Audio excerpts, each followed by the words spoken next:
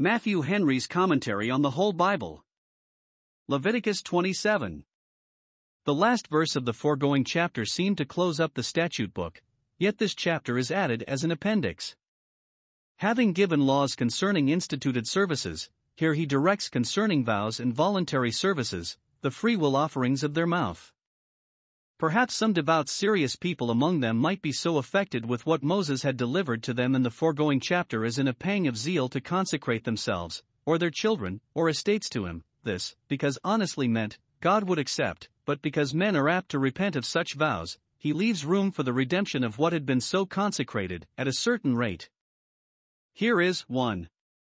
The law concerning what was sanctified to God, persons, verses 2-8, cattle, clean or unclean, verses 9-13, houses and lands, verse 15-25, with an exception of firstlings, verses 26 and 27.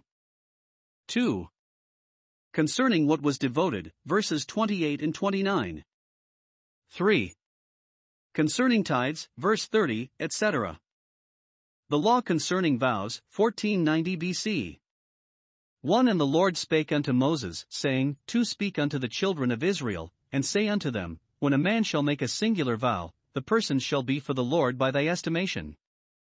3. And thy estimation shall be of the male from 20 years old even unto 60 years old, even thy estimation shall be 50 shekels of silver, after the shekel of the sanctuary. 4. And if it be a female, then thy estimation shall be 30 shekels. 5. And if it be from 5 years old even unto 20 years old, then thy estimation shall be of the male 20 shekels, and for the female 10 shekels. 6. And if it be from a month old even unto 5 years old, then thy estimation shall be of the male 5 shekels of silver, and for the female thy estimation shall be 3 shekels of silver. 7. And if it be from 60 years old and above, if it be a male, then thy estimation shall be 15 shekels, and for the female 10 shekels. 8. But if he be poorer than thy estimation, then he shall present himself before the priest, and the priest shall value him, according to his ability that vowed shall the priest value him. 9. And if it be a beast, whereof men bring an offering unto the Lord, all that any man giveth of such unto the Lord shall be holy. 10. He shall not alter it, nor change it, a good for a bad, or a bad for a good, and if he shall at all change beast for beast, then it and the exchange thereof shall be holy. 11. And if it be any unclean beast, of which they do not offer a sacrifice unto the Lord, then he shall present the beast before the priest. 12. And the priest shall value it, whether it be good or bad, as thou valuest it, who art the priest, so shall it be. 13. But if he will at all redeem it, then he shall add a 5th part thereof unto thy estimation. This is part of the law concerning singular vows, extraordinary ones, which though God did not expressly insist on, yet, if they were consistent with and conformable to the general precepts, he would be well pleased with. Note, we should not only ask, what must we do? But what may we do, for the glory and honor of God? As the liberal devises liberal things, Isaiah 32 verse 8, so the pious devises pious things, and the enlarged heart would willingly do something extraordinary in the service of so good a master as God is. When we receive or expect some singular mercy, it is good to honor God with some singular vow. 1. The case is here put of persons vowed to God by a singular vow, verse 2. If a man consecrated himself, or a child, to the service of the tabernacle, to be employed there in some inferior office, as sweeping the floor, carrying out ashes, running of errands, or the like, the person so consecrated shall be for the Lord, that is, God will graciously accept the goodwill. Thou didst well that it was in thy heart, 2 Chronicles 6 verse 8. But forasmuch as he had no occasion to use their service about the tabernacle, a whole tribe being appropriated to the use of it, those that were thus vowed were to be redeemed, and the money paid for their redemption was employed for the repair of the sanctuary, or other uses of it, as appears by 2 Kings 12 verse 14, where it is called, in the margin, the money of the souls of his estimation. A book of rates is accordingly provided, by which the priests were to go in their estimation. Here is 1. The rate of the middle-aged, between 20 and 60, these were valued highest, because most serviceable, a male 50 shekels, and a female 30, verses 3 and 4. The females were then less esteemed, but not so in Christ, for in Christ Jesus there is neither male nor female, Galatians 3 verse 28. Note, those that are in the prime of their time must look upon themselves as obliged to do more in the service of God and their generation than can be expected either from minors, that have not yet arrived to their usefulness, or from the aged, that have survived it. 2. The rate of the youth between 5 years old and 20 was less, because they were then less capable of doing service, verse 5. 3. Infants under 5 years old were capable of being vowed to God by their parents, even before they were born, as Samuel was, but not to be presented and redeemed till a month old, that, as one Sabbath passed over them before they were circumcised, so one new moon might pass over them before they were estimated, and their valuation was but small, verse 6. Samuel, who was thus vowed to God, was not redeemed, because he was a Levite, and a particular favorite, and therefore was employed in his childhood in the service of the tabernacle. 4. The aged are valued less than youth, but more than children, verse 7.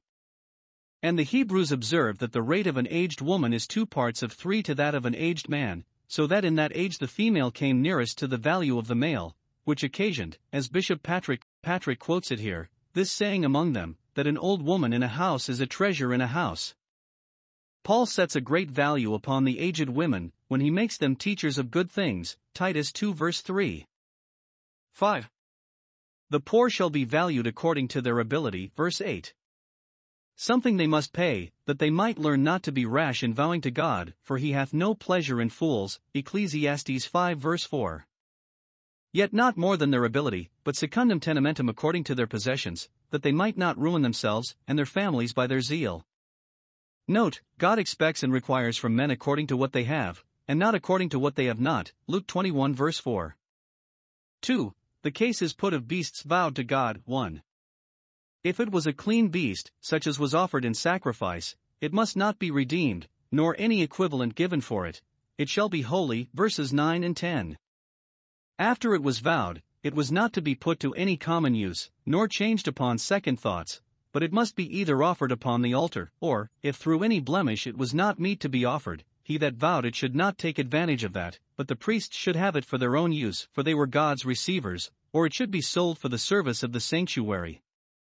This teaches caution in making vows and constancy in keeping them when they are made, for it is a snare to a man to devour that which is holy, and after vows to make inquiry, Proverbs 20 verse 25. And to this that rule of charity seems to allude, 2 Corinthians 9 verse 7, every man, according as he purposeth in his heart, so let him give. 2. If it was an unclean beast, it should go to the use of the priest at such a value, but he that vowed it, upon paying that value in money, and adding a 5th part more to it, might redeem it if he pleased, verses 11 and 13. It was fit that men should smart for their inconstancy. God has let us know his mind concerning his service, and he is not pleased if we do not know our own. God expects that those that deal with him should be at a point, and weigh what they will stand to. Concerning things sanctified, 1490 BC. 14 And when a man shall sanctify his house to be holy unto the Lord, then the priest shall estimate it, whether it be good or bad, as the priest shall estimate it, so shall it stand. 15 And if he that sanctified it will redeem his house, then he shall have the 5th part of the money of thy estimation unto it, and it shall be his. 16 And if a man shall sanctify unto the Lord some part of a field of his possession, then thy estimation shall be according to the seed thereof, an homer of barley seed shall be valued at 50 shekels of silver. 17 If he sanctify his field from the year of Jubilee, according to thy estimation it shall stand. 18 But if he sanctify his field after the Jubilee, then the priest shall reckon unto him the money according to the years that remain, even unto the year of the Jubilee, and it shall be abated from thy estimation. 19 And if he that sanctified the field will in any wise redeem it, then he shall have the 5th part of the money of thy estimation unto it, and it shall be assured to him. 20 And if he will not redeem the field, or if he have sold the field to another man, it shall not be redeemed any more. 21 But the field, when it goeth out in the Jubilee, shall be holy unto the Lord, as a field devoted, the possession thereof shall be the priest's. 22 And if a man sanctify unto the Lord a field which he hath bought, which is not of the fields of his possession, 23 Then the priest shall reckon unto him the worth of thy estimation, even unto the year of the Jubilee, and he shall give thine estimation in that day, as a holy thing unto the Lord. 24 In the year of the Jubilee the field shall return unto him of whom it was bought, even to him to whom the possession of the land did belong. 25 And all thy estimations shall be according to the shekel of the sanctuary, 20 gerahs shall be the shekel. Here is the law concerning real estates dedicated to the service of God by a singular vow. 1. Suppose a man, in his zeal for the honor of God, should sanctify his house to God. Verse 14, the house must be valued by the priest, and the money got by the sale of it was to be converted to the use of the sanctuary, which by degrees came to be greatly enriched with dedicated things. 1 Kings 15 verse 15. But, if the owner be inclined to redeem it himself, he must not have it so cheap as another, but must add a fifth part to the price, for he should have considered before he had vowed it. Verse 15. To him that was necessitous God would abate the estimation. Verse 8. But to him that was fickle and humorsome, and whose second thoughts incline more to the world and his secular interest than his first, God would rise in the price.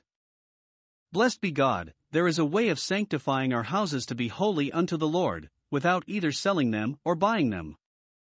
If we in our houses serve the Lord, if religion rule in them, and we put away iniquity far from them, and have a church in our house, holiness to the Lord is written upon it, it is His, and He will dwell with us in it. 2. Suppose a man should sanctify some part of his land to the Lord, giving it to pious uses, then a difference must be made between land that came to the donor by descent and that which came by purchase, and accordingly the case altered. 1. If it was the inheritance of his fathers, here called the field of his possession, which pertained to his family from the first division of Canaan, he might not give it all, no, not to the sanctuary. God would not admit such a degree of zeal as ruined a man's family. But he might sanctify or dedicate only some part of it. Verse 16. And in that case, 1. The land was to be valued, as our countrymen commonly compute land, by so many measures sowing of barley. So much land as would take a homer, or chomer, of barley, which contained 10 ephahs, Ezekiel 45 verse 11, not, as some have here mistaken it, an omer, which was but a 10th part of an ephah, Exodus 16 verse 36, was valued at 50 shekels, a moderate price. Verse 16, and that if it were sanctified immediately from the year of Jubilee. Verse 17. But, if some years after, there was to be a discount accordingly, even of that price. Verse 18.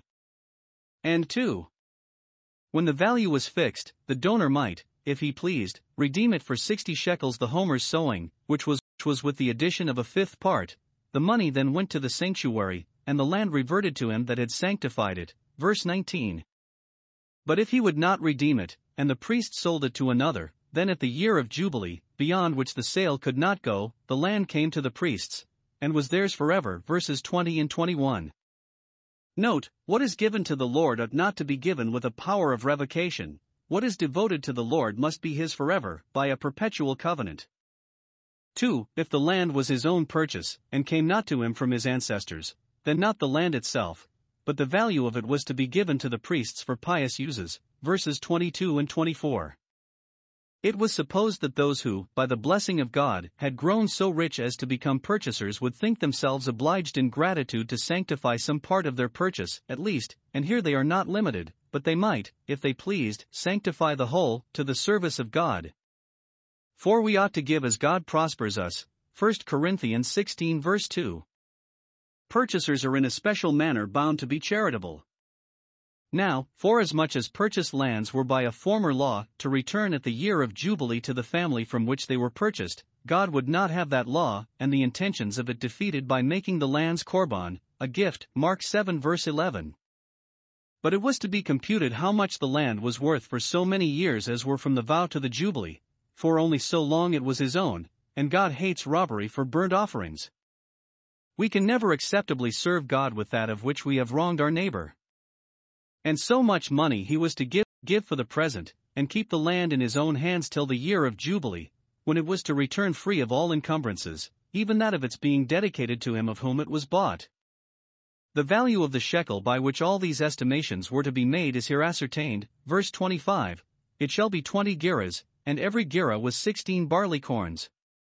This was fixed before, Exodus 30 verse 13, and, whereas there had been some alterations, it is again fixed in the laws of Ezekiel's visionary temple, Ezekiel 45 verse 12, to denote that the gospel should reduce things to their ancient standard. 26 Only the firstling of the beasts, which should be the Lord's firstling, no man shall sanctify it, whether it be ox or sheep, it is the Lord's. 27 And if it be of an unclean beast, then he shall redeem it according to thine estimation, and shall add a fifth part of it thereto, or if it be not redeemed, then it shall be sold according to thy estimation. 28 Notwithstanding no devoted thing, that a man shall devote unto the Lord of all that he hath, both of man and beast, and of the field of his possession, shall be sold or redeemed, every devoted thing is most holy unto the Lord. 29 None devoted which shall be devoted of men, shall be redeemed, but shall surely be put to death. 30 And all the tithe of the land, whether of the seed of the land, or of the fruit of the tree, is the Lord's, it is holy unto the Lord.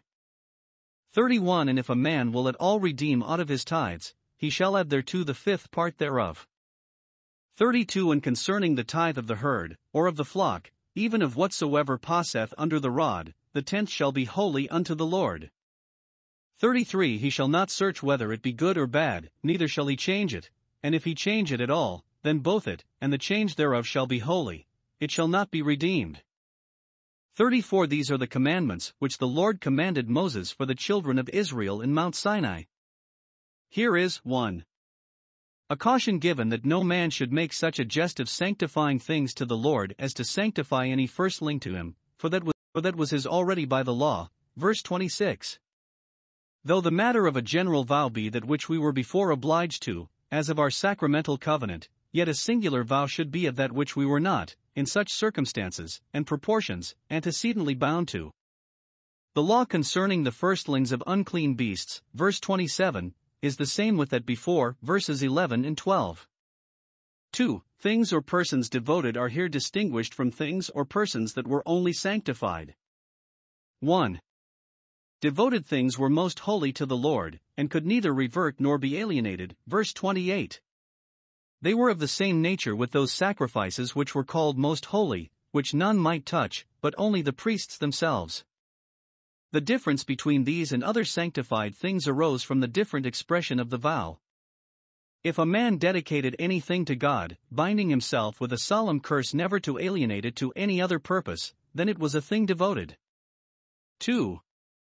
Devoted persons were to be put to death, verse 29. Not that it was in the power of any parent or master thus to devote a child or a servant to death, but it must be meant of the public enemies of Israel, who, either by the appointment of God or by the sentence of the congregation, were devoted, as the 7 nations with which they must make no league. The city of Jericho in particular was thus devoted, Joshua 6 verse 17. The inhabitants of Jabesh Gilead were put to death for violating the curse pronounced upon those who came not up to Mizpeh, Judges 21 verses 9 and 10. Some think it was for want of being rightly informed of the true intent and meaning of this law that Jephthah sacrificed his daughter as one devoted, who might not be redeemed. 3. A law concerning tithes, which were paid for the service of God before the law, as appears by Abraham's payment of them, Genesis 14 verse 20, and Jacob's promise of them, Genesis 28 verse 22. It is here appointed, 1. That they should pay tithe of all their increase, their corn, trees, and cattle, verses 30 and 32. Whatsoever productions they had the benefit of God must be honored with the tithe of, if it were tithable. Thus they acknowledged God to be the owner of their land, the giver of its fruits, and themselves to be his tenants, and dependents upon him. Thus they gave him thanks for the plenty they enjoyed, and supplicated his favor in the continuance of it. And we are taught in general to honor the Lord with our substance, Proverbs 3 verse 9, and in particular to support and maintain his ministers, and to be ready to communicate to them, Galatians 6 verse 6, 1 Corinthians 9 verse 11. And how this may be done in a fitter and more equal proportion than that of the tenth, which God himself appointed of old, I cannot see. 2. That which was once marked for tithe should not be altered, no, not for a better, verse 33, for providence directed the rod that marked it. God would accept it though it were not the best, and they must not grudge it though it were, for it was what passed under the rod. 3. That it should not be redeemed, unless the owner would give a fifth part more for its ransom, verse 31. If men had the curiosity to prefer what was marked for tithe, before any other part of their increase, it was fit that they should pay for their curiosity. For, the last verse seems to have reference to this whole book of which it is the conclusion. These are the commandments which the Lord commanded Moses, for the children of Israel.